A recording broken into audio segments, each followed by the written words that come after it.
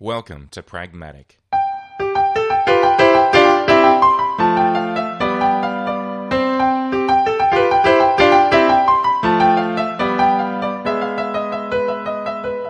Pragmatic is a discussion show contemplating the practical application of technology. By exploring the real-world trade-offs, we look at how great ideas are transformed into products and services that can change our lives. Nothing is as simple as it seems.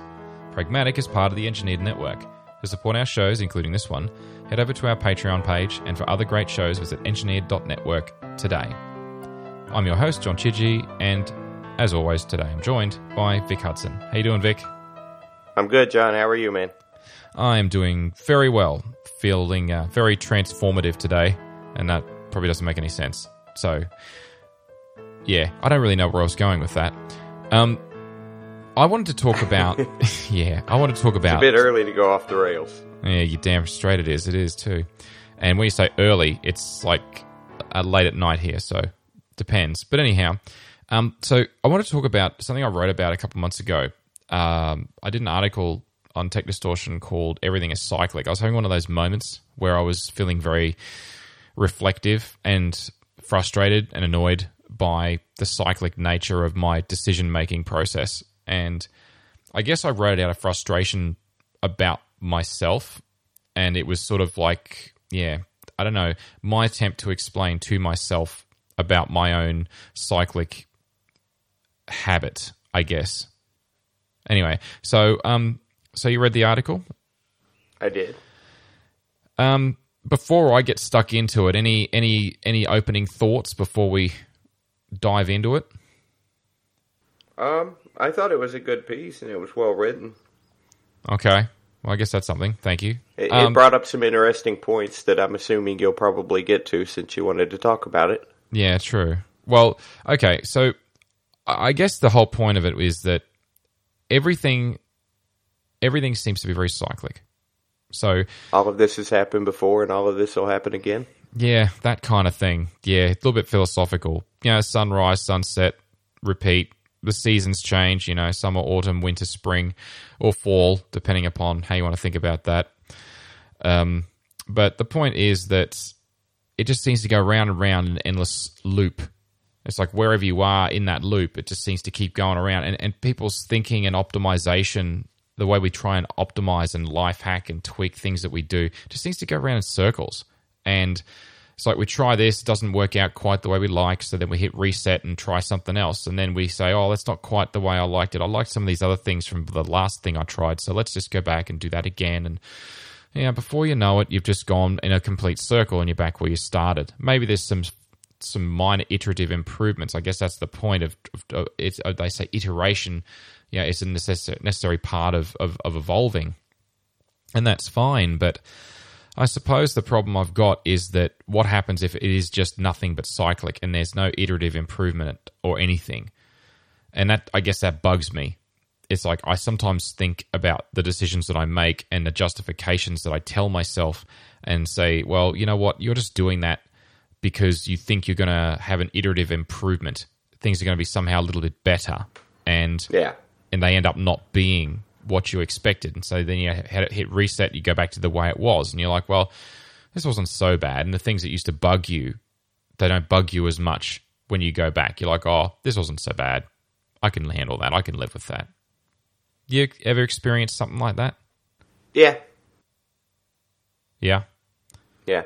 I guess in the article I talked about two things. One in depth and the other one I sort of alluded to that I've since taken a plunge on. So we'll start with the example I gave in the article, which is the one I've gone through for the last 10 years, maybe 15 of my life.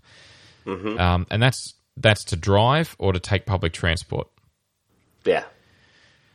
Now, where you live, do you have those options, or is it just... Because I know there's lots of parts of America where public transport is just terrible and you have no option but to drive. Do you have much of a choice where you live? I don't where I live, no. In some of the more metropolitan areas, there's public transportation. There's city buses and stuff. I mean, we have taxis here, if you consider that public transportation. Could do that, but like my daily commute to work is 45 minutes each way, so yeah, and that's driving, I don't have much choice but to drive for that. Yeah. no bullet train between my little hick town and Lexington. Well, which is just in a fairness, bigger hick town to most of the world. now, don't be like that. The funny thing is, where I am, I commute. It's 48 minutes without traffic. With traffic, it can be up to an hour and a half, but still, generally, it's about an hour-ish, maybe an hour and 10, and that's a pretty long commute, even by Brisbane standards or South East Queensland standards. But irrespective, I do at least have a choice, because I'm 5 minutes drive from the nearest train station, two to choose from, about that sort of distance, and I can catch a train into the city. And I have also got options for buses. I could also catch a bus, take a heck of a lot longer, but I could still get into the city that way if I wanted to. So I guess the thing is, like Neo said, the problem is choice. Mm-hmm. If you have no choice, then there is no problem, because you don't have a choice. It's like you said, you can only drive. So of course, once you have a choice, you've got to start weighing up those options. Which one are you going to pick? And I thought over the years I've gone back and forth, and in a endless cycle. Well, a seemingly endless cycle. So let's start with the case for public transport. And the case for public transport is, I drive my car to the train station, and for a time, I would ride my bike to the train station. So it's either or, but either way, I still have to maintain a bike or a car or both. From there, I take the train into work, and that allows me to do work on my laptop. I can read things on my iPad or my iPhone or whatever. The newspaper, a paper newspaper, maybe. That's just crazy. Who does that anymore? Old people, like older than me and you, older than you and me. People older. Yeah, them. Anyway, never mind. Okay, so it's always I can do all those alienate things. Potential audience, John. Oh God, you got a point there. I should probably edit that out, but I'm just totally not gonna. Anyway, I say that now. Dear listener, if you are older and you like reading a paper, that's awesome. I love it. Me, on the other hand, I'm embracing technology, and I read all of my newspapers on my iPad now. On my novelty-sized iPod Touch, which is, I think, is the best way to describe the 12.9-inch iPad Pro. It is a novelty-sized iPod. Okay. Anyway, all right. Back on topic. I can do things on the train, and that's can become productive time. I could do work, or I can do like podcast work or work on the website. I could do iOS development. I could do whatever I like on the train within reason. I can't, do somersaults or an acrobatic act or anything crazy like that, or things like that. Because, but there are limits. But I could do a heck of a lot more than I can if I were to, let's say, be on a bus, perhaps, or especially if I was driving a car. So the train has that big advantage. The train also goes, if you catch the right express train, it goes generally quite fast. There's no traffic congestion to worry about, but trains do break down sometimes. And then, of course, the last leg is you have to get to the train station, then walk from there to the office. Mm-hmm. Final destination, I guess. So all of that also requires walking outside for a period of time. If it's raining, if it's really hot, so it can be quite uncomfortable. You can get to work in the middle of summer and you're all sweaty, and that's not a good thing. So you got to then have change of clothes or blah, blah, blah. So the other thing about public transport is that it's on a set timetable. You come and go on the timetable, and if you miss your train, sometimes you end up on an all stations train, which takes even longer. Or sometimes trains are late and you're stuck waiting if you just miss one, or if you're too early, the train could be late and you could still get home late or to work late. The other factor is price, and in Southeast Queensland, it's quite expensive. So it costs me $7.85, and that's each way. So that's every day commuting into the city. That's what? That's 14, 15 $15.70 Australian, which current exchange rate's probably around about $12 US return to the city every day. Mm-hmm. So that's at least 3 cups of coffee right there. If we're doing the cup of coffee cost equivalent, which is just it's just, you got to do that because that's what the cool kids are doing. Yeah. Yeah, you should buy my app because it's like the price of a cup of coffee. And I'm like, yeah. But is it the price of a train fare into Brisbane City? No. Anyway, never mind that. Actually, what I hear more than you should buy my app because it's the cost of coffee is why do you buy your coffee but you won't buy my app? See, that's needy. You know, no one's going to buy your app if you're like pleading. It's like guilting them into it. It's like, how come you haven't bought it? Are you sipping a coffee? Are you sipping a coffee right now? Because that coffee, that's guilt. You're drinking guilt because you didn't buy my app. That's what you're doing. It's terrible. I don't think that's a valid marketing tactic. But anyway, never mind that. All right, sorry. Back on topic. So the train has a lot of advantages. You can sort of, if you want to kick back, relax, and switch your brain off, you can do that too. You don't have to do things productive on the train. But if you switch your brain off when you're driving, that's probably going to have negative consequences.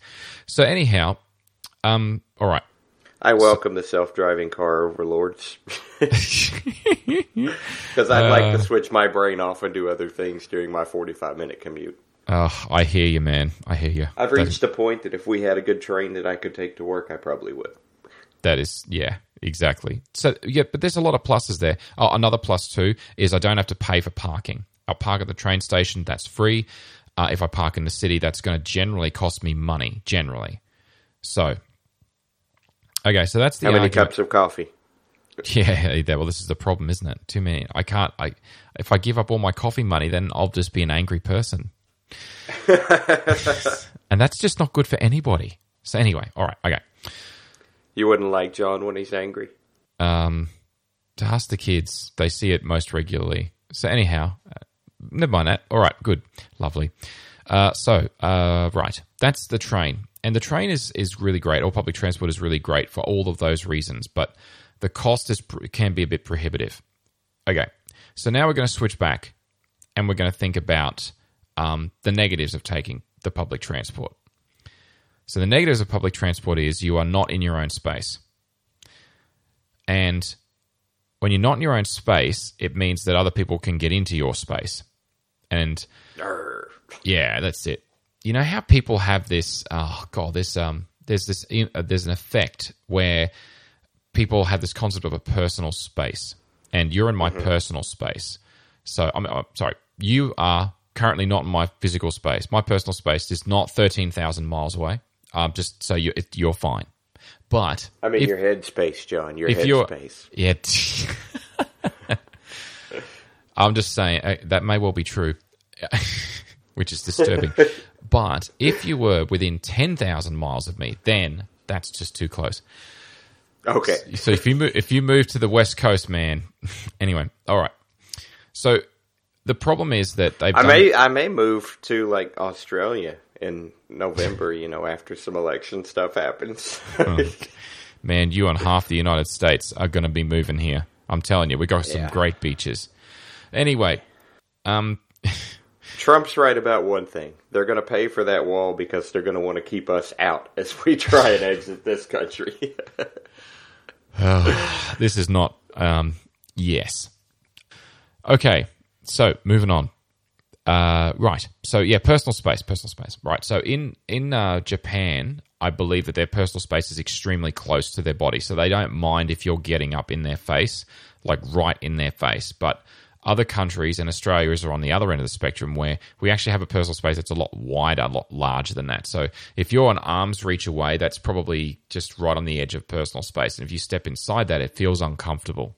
And that's just because we're not used to big cities, we're not used to being crowded, and as our cities get bigger and bigger, people gradually get desensitized to that. Unfortunately, I grew up in a country town of sorts. I mean, Rockhampton is not a country town exactly, but when rush hour lasts for about 10, 15 minutes, I'll call that a country town. I mean, a true country town there is no rush hour, that's it, but, so... Anyway, so no, and having a population when I was growing up around about 65, 70,000 people, that's still not small.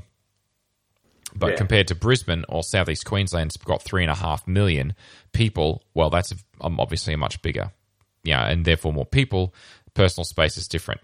But the reason I'm going rambling on about personal space is simply because, from my point of view, being on the train, if anyone sits next to me, they're in my personal space. And if I don't know them, I don't like that. Yeah. So if someone's in my personal space, they could be playing like loud music through their headphones, which is like bad for your hearing. Go back and listen to episode 8, I think it was, of the show. But yes, quiet, serene environment.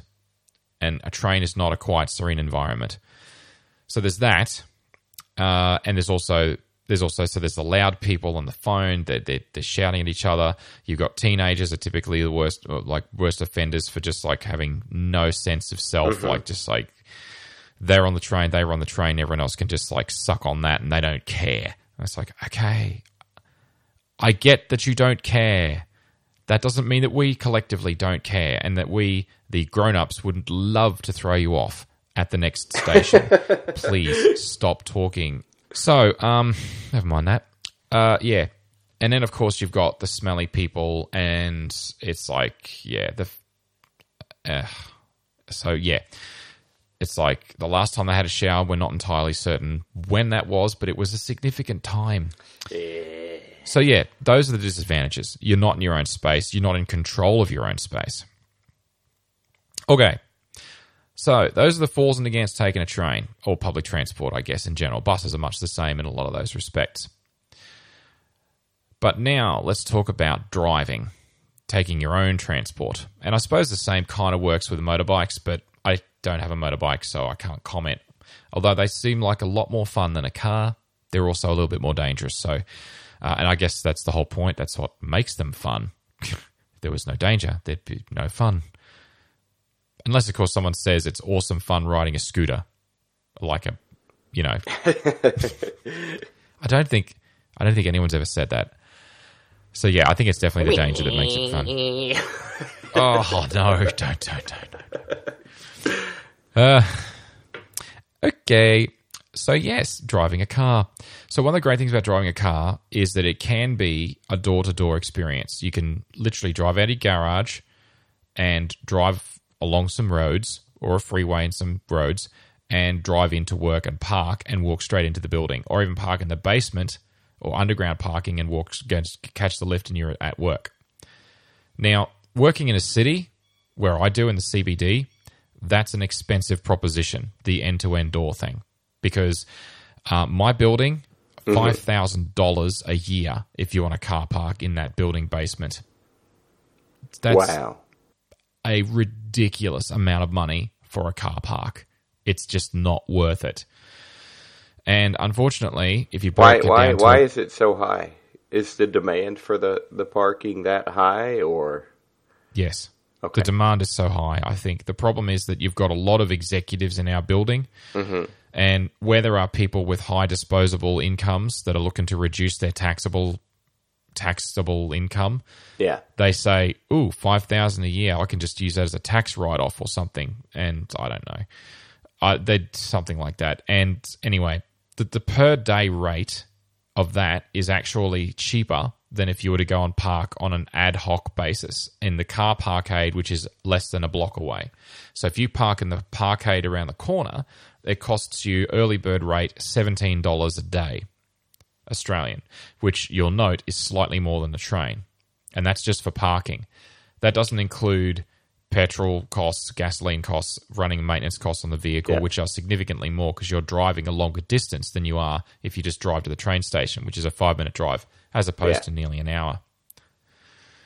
So once you factor all of that in, it sounds like it's a losing proposition. But of course, if you know where to park and you don't mind walking, suddenly things don't seem so bad. So what if I did street parking? Because street parking is still a thing. If you park far enough away from the CBD and you're prepared to walk for a little ways. So you can throw your door-to-door idea out the window. It adds some commuting time because you're going to walk as well as drive. So let's think about that then. So if I could find a street park where the parking is free, or at least they'll let you park all day for a minimal fee, then how far away is it worth my while?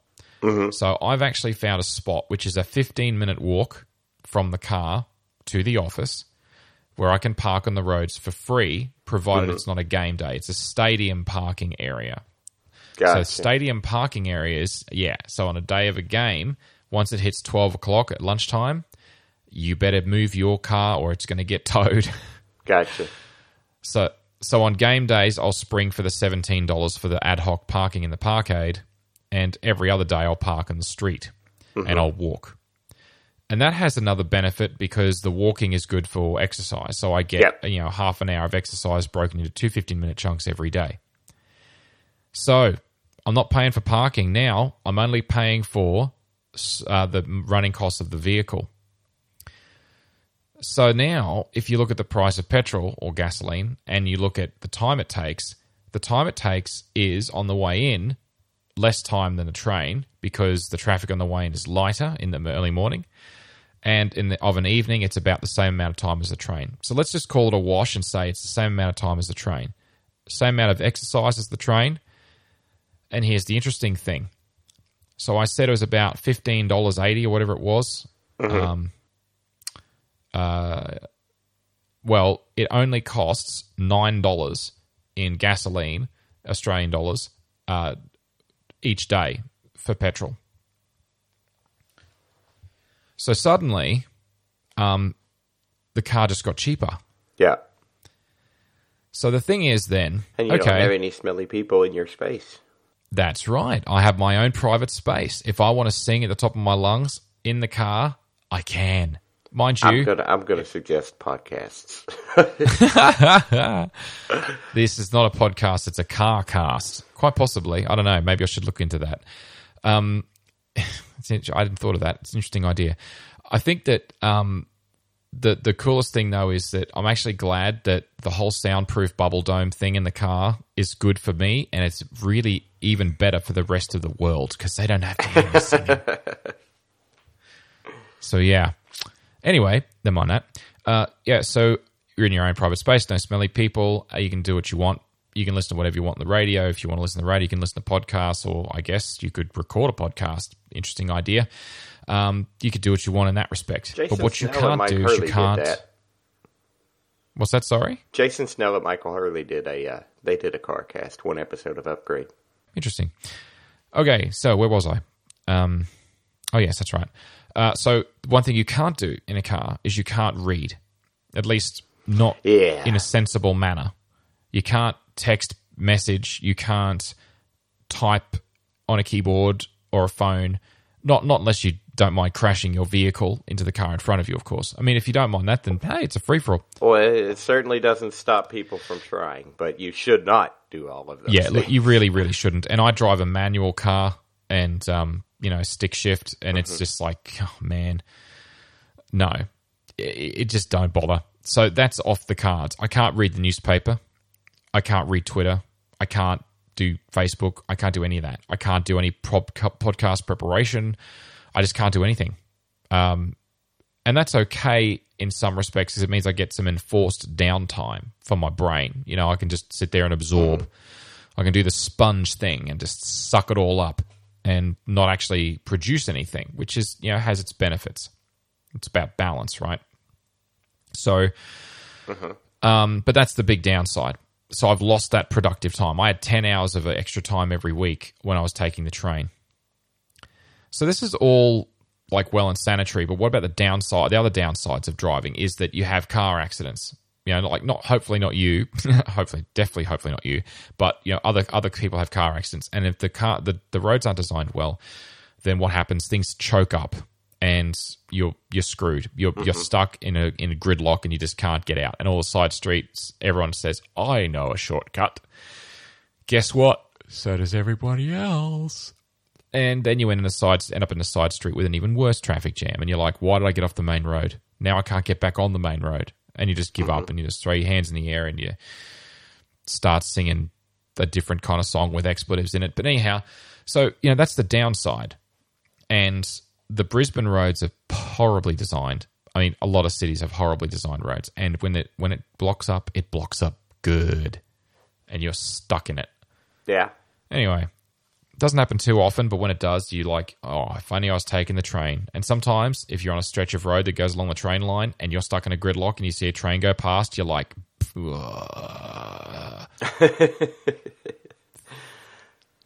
so angry. Anyway, so it sounds like I'm sold on it, right? Mm-hmm. It sounds like, yep, John's driving.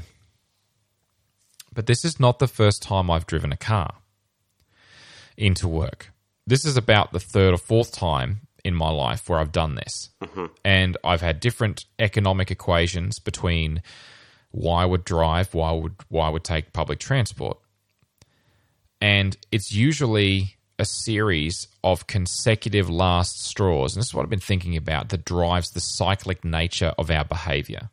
And it's like, why am I doing this? Why do I keep changing my mind? What am I looking for? I'm looking for the iterative improvement, or am I running away from a series of coincidental events that happened very close together that were considered to be the final straws, and that nudges me back the other way?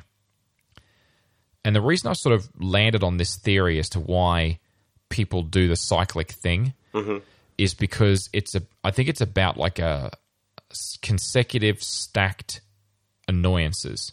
Yeah. So what's happened to me in the last, what's happened to me over the last 6 months on the train, the public transport, has been getting steadily worse. And I talked about some of it on a special, on a private episode of Causality, just briefly, about one of the incidents that happened. So for those who are not patrons of the show, you don't have access to that. Patrons got access to that. But anyway, if you're interested, become a patron. It'll be on there.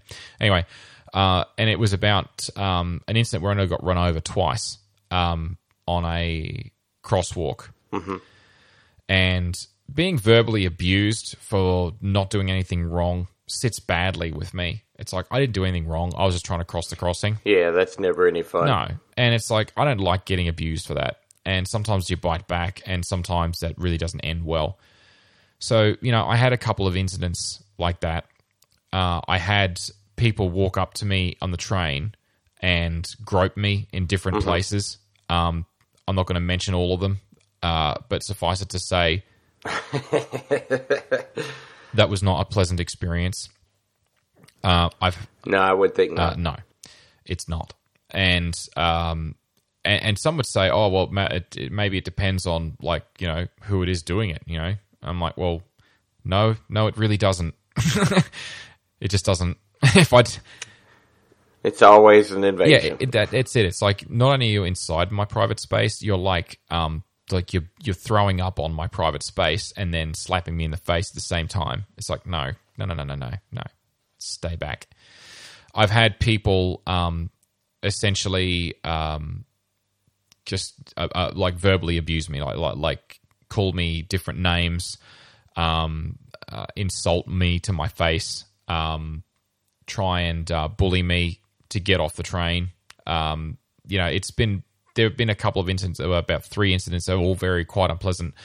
I've had a stranger walk up to me on 2 separate occasions and just rub my head, just literally rub my head. Wow! And one of the guys, one guy that did it, they were both guys that did it. Okay, figure. I don't know. One of the guys that did it was obviously on some kind of drug. I don't know what the hell it was, but he was not. He was high on something, and yeah. He's like, I've never seen a head like yours before, man. And I'm like, wow. Okay, I'm going to cross the road now. What's that? It's not safe. I might get run over. I don't care. I'm going.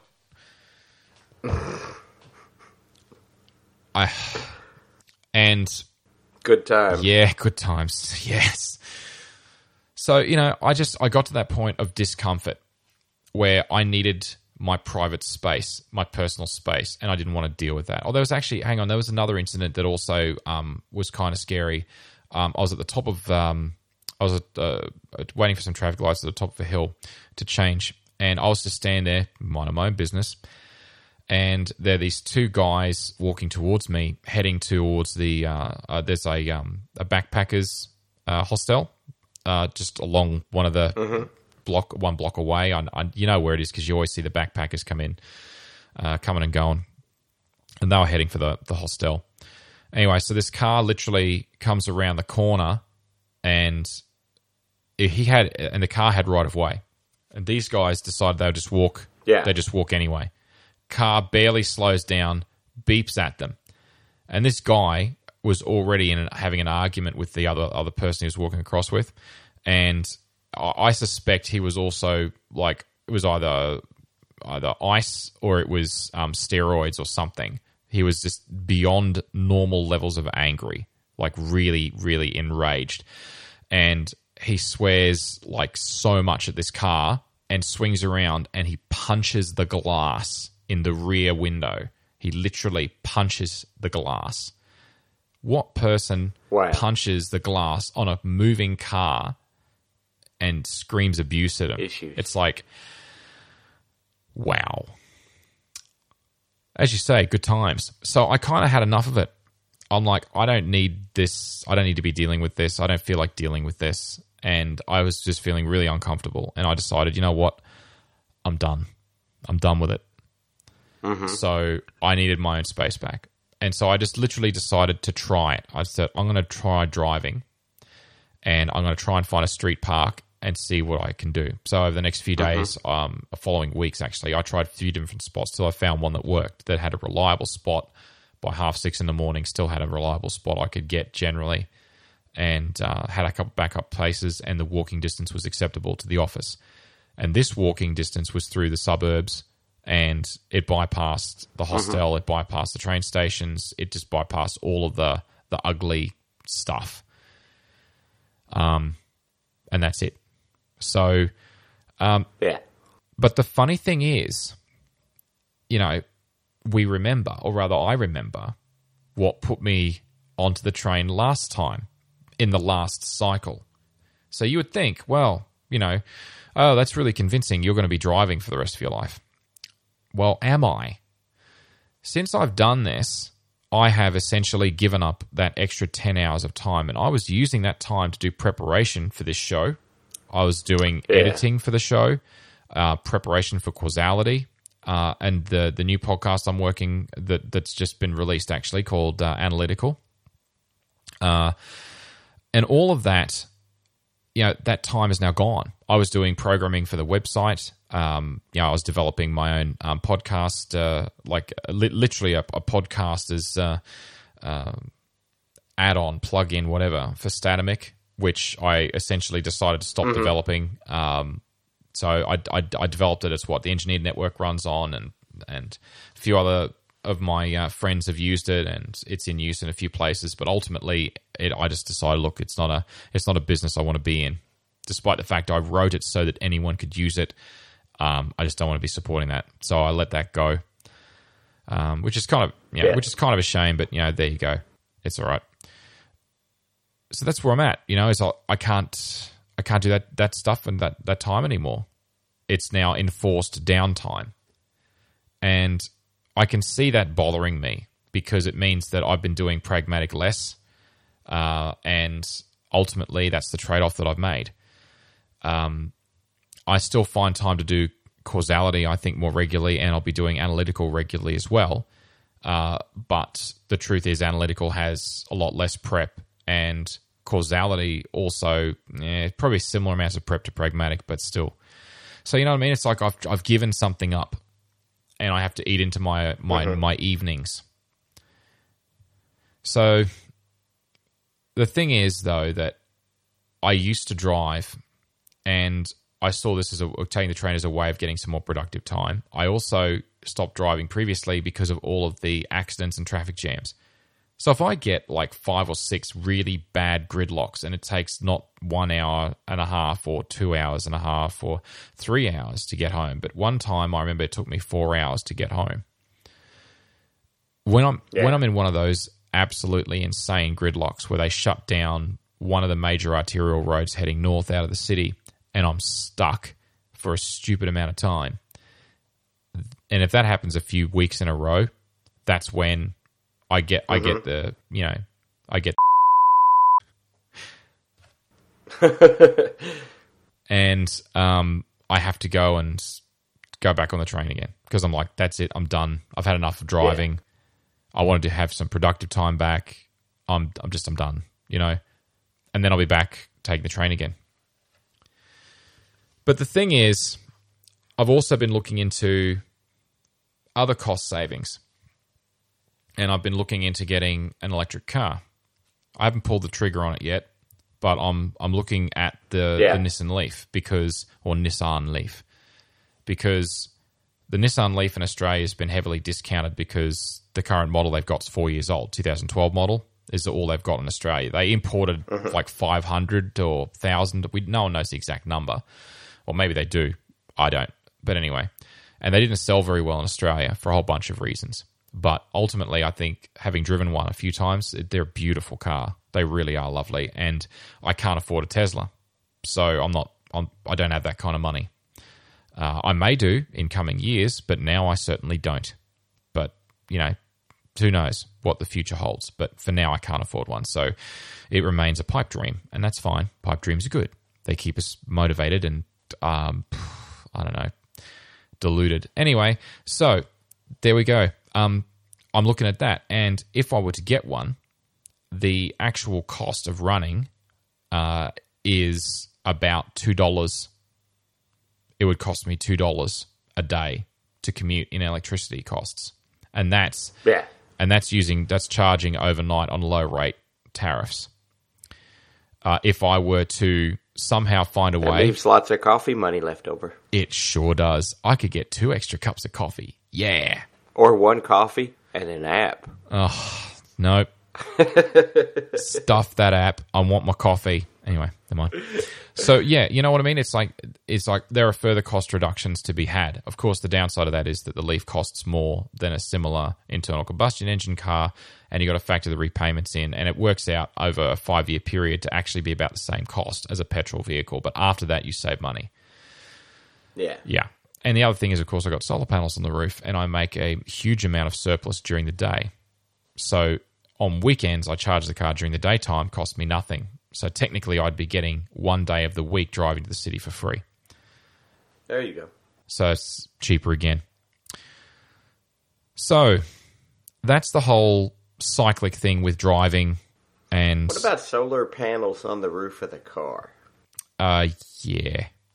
No. No. No. Got to draw the line somewhere. Okay. This is pragmatic, so I'm going to answer you technically why that doesn't work, okay? You asked for it. Okay. The actual surface area of the roof of a car is barely enough for using the highest end production solar panel. You would get maybe 200 watts, absolute max, out of your maximum efficiency production panel. So you got 200 watts of capture area that you can produce. Now, the batteries in a Leaf, Nissan Leaf 2012 model are 26 kilowatt hours. That's kilowatt hours. Yeah. So if I'm going to charge this thing and assume perfect efficiency, which the charger is never going to be perfect efficiency, let's assume it is, in order to charge the battery fully with a 200 watt panel, I would need direct sunlight. Let's see. So we got 26 hours and so 26,000 watt hours. So 26 kilowatts, so 26,000 watt hours. So what's 26,000 divided by 200? That's 1,300 hours. 1,300 hours to fully charge the Leaf, and that would get me a range of about 70 miles. So that's going to be a while, man. Yeah. So no, just no. And here's the other thing. Also, it also ruins the aerodynamics. If you mold the solar panel into the roof aerodynamically, then that solar panel will lose efficiency. So it also would increase drag and the mass of the vehicle. So no. Just no. Got it. Anyway, yeah. But they do have the top of the end Leaf model does actually have a little mini solar panel at the back. which is there for people that like to say, hey, man, I got a solar-powered car. And it's like, well, no, you don't. It's trickle charging the battery, which I guess is kind of still helpful, but really not that helpful. Because it's not like you got to charge the battery. This is the thing I find bizarre about the Leaf, is it actually has a lead-acid battery in it, just like every other car. But it doesn't have a starter motor. So what's the point with the cold crank amps? You don't need it. It's there to power the accessories and stuff, and so the accessories don't drain the onboard battery. Yeah. Which is the drive battery, which is just a fascinating and crazy idea to me, but never mind that. All right. Okay. So, what do you think so far? Good stuff. Okay. But wait, there's more. There's more, Vic. All there's right. always more. Yeah, there's more. So the cycle's coming around again? Yes, it is. And this is a cycle All that is right. going to... This is a cycle that's going to annoy some people, but this is where I'm at. One of the things that I said to you when we started recording tonight is that this is going to be an experiment. Now, why is... Would you explain to the listeners what we're doing differently in this episode, or what I'm doing differently in this episode? I'm gonna sum it up by poking at you a little bit and saying that you've become one of those iPad people. Technically, I was always an iPad person. The difference is I did not go all in, and now I am. And we paid for it tonight.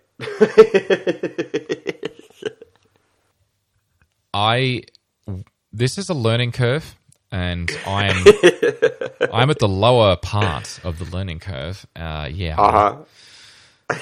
Okay, so let me describe this evening's setup, dear listener.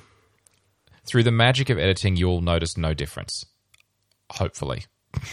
Yeah. But okay, so here we go. I'm okay. The iPad, I have an iPad Pro. It's a 12.9 inch, 128 gig Wi-Fi only model. I've had this for quite some time now. I've had this since December last year, or late November last year. And I use it every day for work, for taking notes with GoodNotes. I've done an episode of the show about it previously, and I've blogged about it, and I absolutely love it. I'm still using it every single day for that purpose. It is hands down the best engineering notebook I've ever had. It is just amazing, and I love it. As computers go, it's not the greatest, but it does the job. I've recently, as in a few weeks ago, I bought the Lightning to USB 3 camera adapter, the one that Phil Schiller, I think it was, talked about on stage. You can do like lots more into this than just a camera, and it's like, no kidding.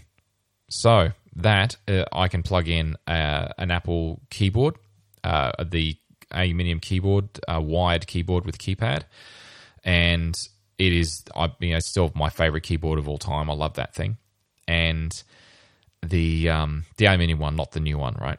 And I can then plug into the USB hub that's built into the keyboard with the standard 12-watt adapter, and I can power my Onyx Blackjack USB interface. So I can actually listen. I can actually record and listen to, through the headphone jack, my recorded voice, because my voice is also going through. I've got a DBX 286, which is independently fed from AC, and I've got the USB powered Onyx Blackjack, which then digitizes that for what was the Mac and now is my iOS device, and it works perfectly, except for one little problem, and that's Skype.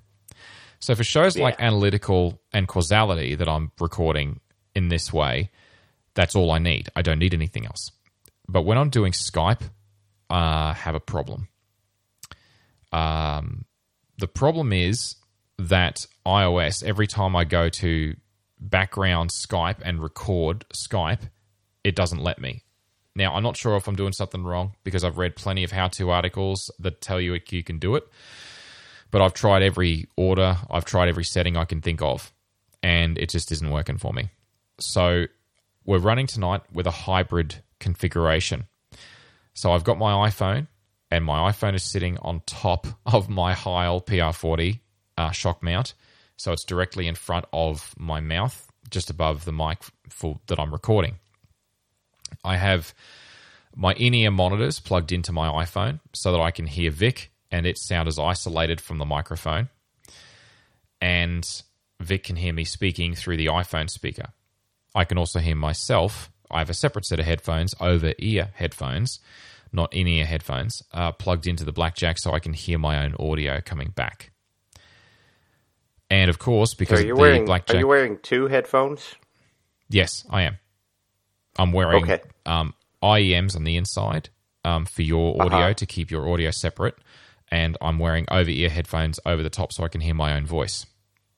Now, I can refine this in future because I could pipe that audio into the spare input, so the second channel of my mixer, and I could bring that in through the Blackjack, and then I could record both the Skype and this, but I'm going to require some adapters to do that I don't have available at this moment. And I'm recording it using Ferrite, which is the new podcast editing app that I'm using now, and Ferrite is pretty damned awesome, I have to say. I know I heard about it originally from Jason Snell, and he heard it from Fraser Spears, and I think Zach Zaichi may have mentioned it along the way somewhere, and so on and so forth. But I'm going to go to using Ferrite now as my editing app of choice. I am going away from the Mac.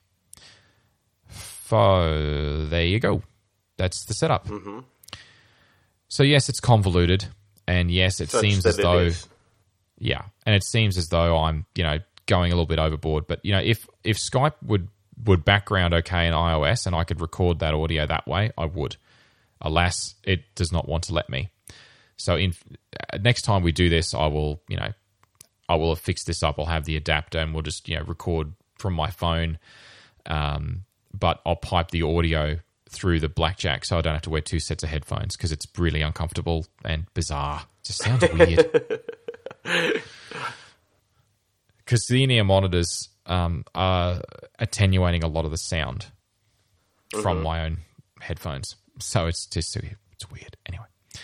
So you may think to yourself, well, that's a lot of trouble to go to, and it's like, well, this is the only situation where the iPad can't do everything that I need in and of itself. Yeah. And I'm sure that problem's going to be solved through alternative means. It's just a matter of finding those means. No, it's not ideal. I understand. But I'm sure that in iOS 10 they'll introduce something. Some people solve it by keeping their Mac around just for recording the podcast. Yeah. I'm just going to float that out there. Yeah, stuff that. Okay.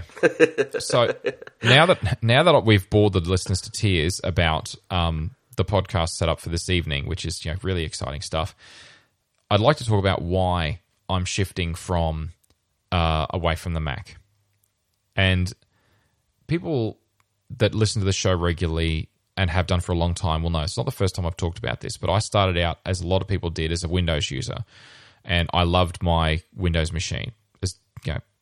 I'm not ashamed to say it. I did. But then things started to really, really piss me off about Windows. And what really annoyed me was two things. One, viruses. And two, when I say viruses, I include malware, spyware, and all that with that. And two was the incessant amount of updates. Actually, there's a third one. And the lack of system stability. So those were the key reasons why I gave up on Windows, and that was around about Windows XP. So I did play with Vista briefly, but Vista was just terrible. So at that time, I bought myself an eMac, and it was a PowerPC G4 1.25 gig model with a gig of RAM, and I loved that thing. It was solid as a rock. I remember it had something like 180 days of uptime, and the only reason it crashed was because we'd lost power.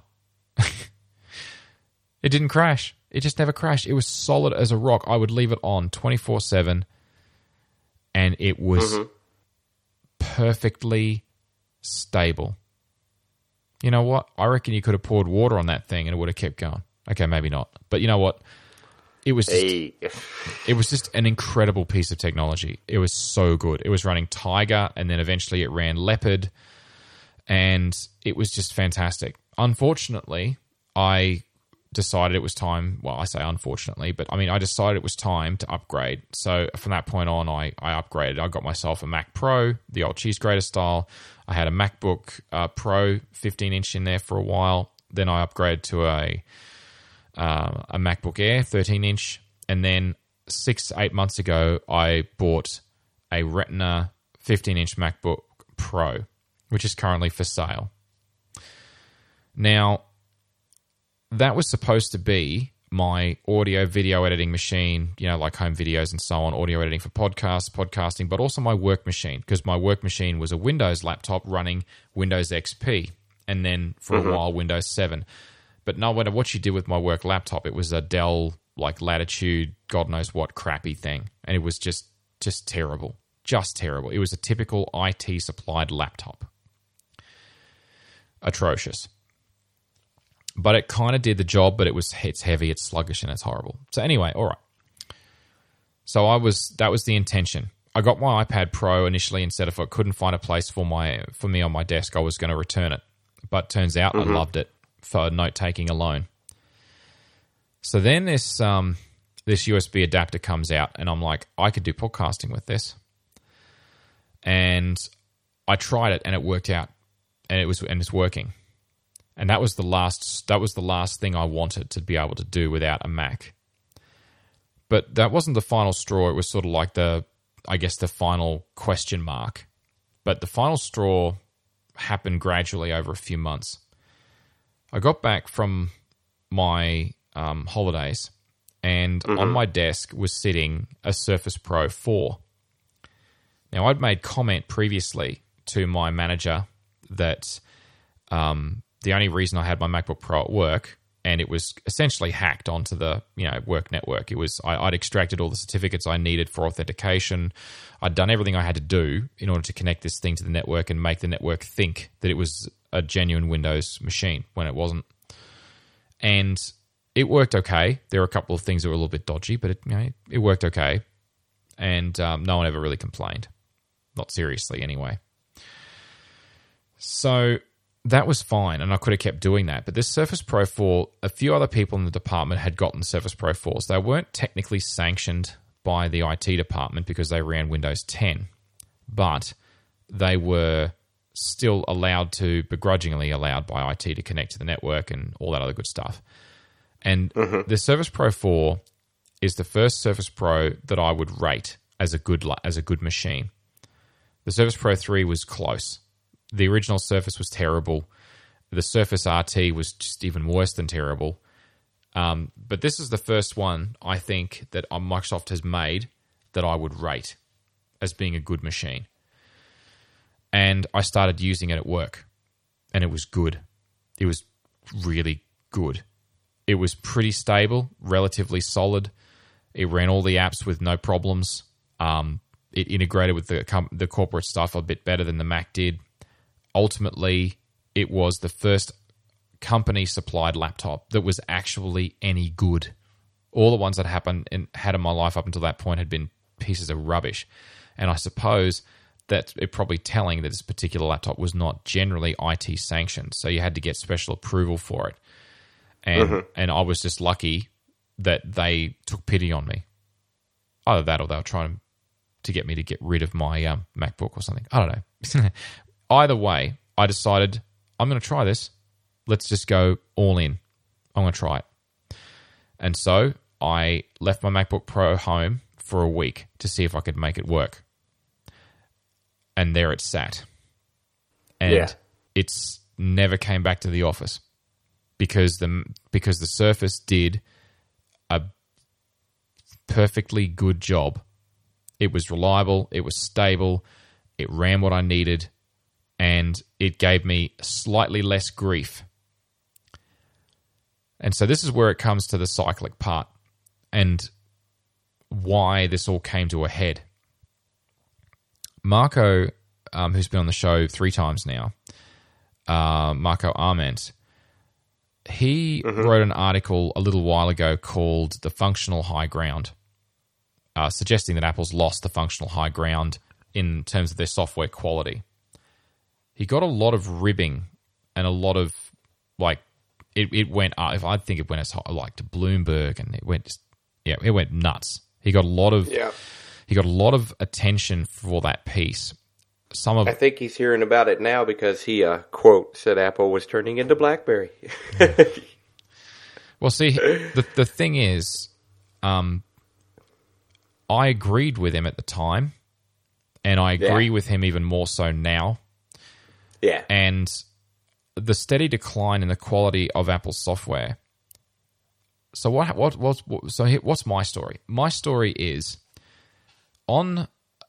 ever since Tiger and Leopard on my eMac, I've been on the Mac now since 2006. So it's been 10 years I've been running a Mac as my primary machine. And I have gradually watched, I think it started just after Snow Leopard. So Snow Leopard was the last most stable release of OS X that I can remember. Oh, OS 10. Sorry. And it's just gotten steadily worse. I've had errors come up on my MacBook Pro when I've gone to launch an app and it says PowerPC apps are no longer supported. I'm like, no kidding. Yeah. I know that, you know that, we know that. And somebody doesn't seem to know it. There's no PowerPC binary in here. I know because I checked because they stripped it out. It's El Capitan. You know, it's like, are you kidding me? You try and install a PowerPC app or has a PowerPC binary on it, it'll tell you this app is not supported on this version of OS 10. It has like a grey circle and a line through it. It won't even let you open it. Yeah. Yeah, it's like, come on. And of course, you reboot the computer and the same app launches no problem. And it's like, okay, so my MacBook Pro was having issues where you would put it to sleep, you'd wake it up, and then some of the apps would just like not respond properly. So you'd open them and Windows would not move, and you couldn't enter text in some of the windows. It was having the most bizarre problems. Network connectivity was dropping out randomly on Wi-Fi and on Ethernet. My Mac had started to get kernel panics from time to time. Not often, but it was happening more regularly. And I don't know if that's hardware or software related. It's very hard to diagnose the difference. Yeah. And essentially, I was at the point where my MacBook Pro needed to be rebooted every day. I did a fresh install of El Cap, and I put all the apps on that I needed to do my job, and I ended up right back where I was. It wasn't some kind of rogue app, or maybe it was a rogue app corrupting something, but I did all the usual stuff that you would expect to do, which is the whole, I'm going to fix disk permissions, like that's going to change anything. Yeah. You know, and you know, I did all the troubleshooting that I could think of, and it made very little, if any, difference. And I just found myself at that point like, right, I'm not in the train anymore. I'm not doing iOS development anymore. I'm more or less punched out of that game, I think. I've had ideas for apps, but every time I've started, I've just thought to myself, you know what? My heart's just not in this. And I have too many other things on in my life right now. So maybe someday I'll come back to it, but I'm done for now. And I have in Australian dollars, $3,800 laptop sitting on my desk, not doing anything. I'm not using it. I have an iPad that's worth a fair bit too, but that iPad Pro is capable of doing pretty much everything that I want to do now. You know, I can edit Word documents and Excel documents in it. They're really good. You know, the Office apps on the iPad are fantastic. They are so good. And, of course, if I didn't want to do that, I've always got Cloud Numbers and Keynote, and they're all excellent apps. You know, they are really good. Ferrite is great for editing podcasts. It works well. You know, it's not an issue. I've got PDF editing on there, and I can take any handwritten notes that I want on there. What do I need a MacBook Pro for? The other mistake I made with a MacBook Pro, coming from a MacBook Air 13-inch, is that thing is heavy. I thought I'd use the power in that thing, like the graphics card and everything. No. Yeah. No, just wasn't using it. Didn't need it. You know, if I need to encode video or edit video, the kid's Mac Mini, which is a 3-year-old Mac Mini, it does just fine. You just let it run for a few hours overnight. Go to sleep, it's ready in the morning. Yeah. Who cares? You know? I cannot justify it. And that's why I'm selling it. because it's like, well, that's a wasted piece of technology. Someone else should get use out of this machine other than me. Yeah. So here I am. I am still running. I still love my iPhone. I still love my iPad. I love my iPad Pro. It's just beautiful. I love the Apple Pencil. It's fantastic. But in Apple products now and my Apple Watch, I love my Apple Watch. I also wear that every day. So I'm fully connected with Apple Touch interface equipment. But I am giving up my OS 10 because the reliability is terrible and I'm just not using it anymore. So as far as I'm concerned, Apple haven't just lost the functional high ground with their software quality on the Mac. They've torn it up and thrown it out the window. Yeah, it's ridiculous. And the number of updates that come out, it's not quite as bad as Windows. Yeah. But it's like in terms of the number of updates. But in terms of stability, my MacBook Pro is now less reliable than my Windows 10 Surface Pro 4. That's where we're at. That's where I'm at right now with Apple and their desktops. So I don't know. I don't think there's anything wrong with the hardware on my MacBook Pro because all the glitches that I'm getting appear to be software-related glitches. And I said it's been getting kernel panics. I've had 2 in 6 months of use. Yeah. I used to get none on other machines. Like the MacBook Air, I think I had maybe 2 kernel panics, and the entire time I had it was like 3.5 years I had the MacBook Air. My Mac Pro, I think it never had a kernel panic, and I think the eMac may have had 1 or 2 in the couple of years I had it. So kernel panics notwithstanding, it was just unreliable. Mm-hmm. So I was done with it. I'm just done with it. And if I have to deal with rebooting my machine every now and then, because sometimes with the Surface Pro is I'll dock it and it doesn't quite get the screen scaling right because the Surface Pro screen is high DPI, just like Retina. It's just they don't call it Retina. And when I've connected that to an external monitor, and the external monitor is 1920 by 1080, and it's like a more standard low res PPI, sometimes it gets the scaling incorrect and things look funny sizes. And I found that you log out, log in, or reboot, same effect, and it fixes the issue. But that doesn't happen. Most times you dock it and it's fine. Yeah. So I'm sort of at that stage, where I'm like, well, if I've got to reboot my computer one way or the other, and I've got a functional work computer now, and my home computing needs are met by the iPad and the iPhone, why do I need a MacBook Pro that's worth $3,800? I don't see the point. Yeah. Bye-bye. It's gone. I'm going to sell it and put the money towards something that I'm going to use, or that the kids are going to use, or the Kirsten will use. Mm-hmm. What's the point? So that's it. You got to do what works for you. Yeah, I know. Absolutely right, I do. But the issue is that what were the final straws that led me to that, It's like... Yeah. What pushed me over originally is that all the work-supplied laptops in the past have been terrible. And notice I said laptops. I think the Surface Pro 4 is a wonderful laptop with a removable keyboard. That's awesome. Because all I ever did with my MacBook Pro was I plugged in an external keyboard. You know what I mean? And that's all that's what I do with my Surface. Now, I knocked the Surface on episode 29. You'll never change the laws of physics, right? You can't change the laws of physics. Sitting that thing on your lap, don't even bother. I've tried multiple times, and it's just pointless. It works on a desk, and that's it. But here's the thing. I don't use it on my lap because I'm not on the train anymore. I don't use it on my lap in meetings. I've got a desk. I just take the keyboard off all the time. The keyboard cover, I never use the keyboard on the Surface Pro. I just plug the Surface Pro into an external keyboard, just like I did my MacBook Pro. So I've got the best keyboard. I don't like that keyboard that much on the Surface Pro. It's just a cover. I'll use it in a pinch because it's better than the on-screen keyboard. The on-screen keyboard on the iPad is amazing. It's really good. I can touch type on that thing and kick ass. The Surface Pro 4 though, no.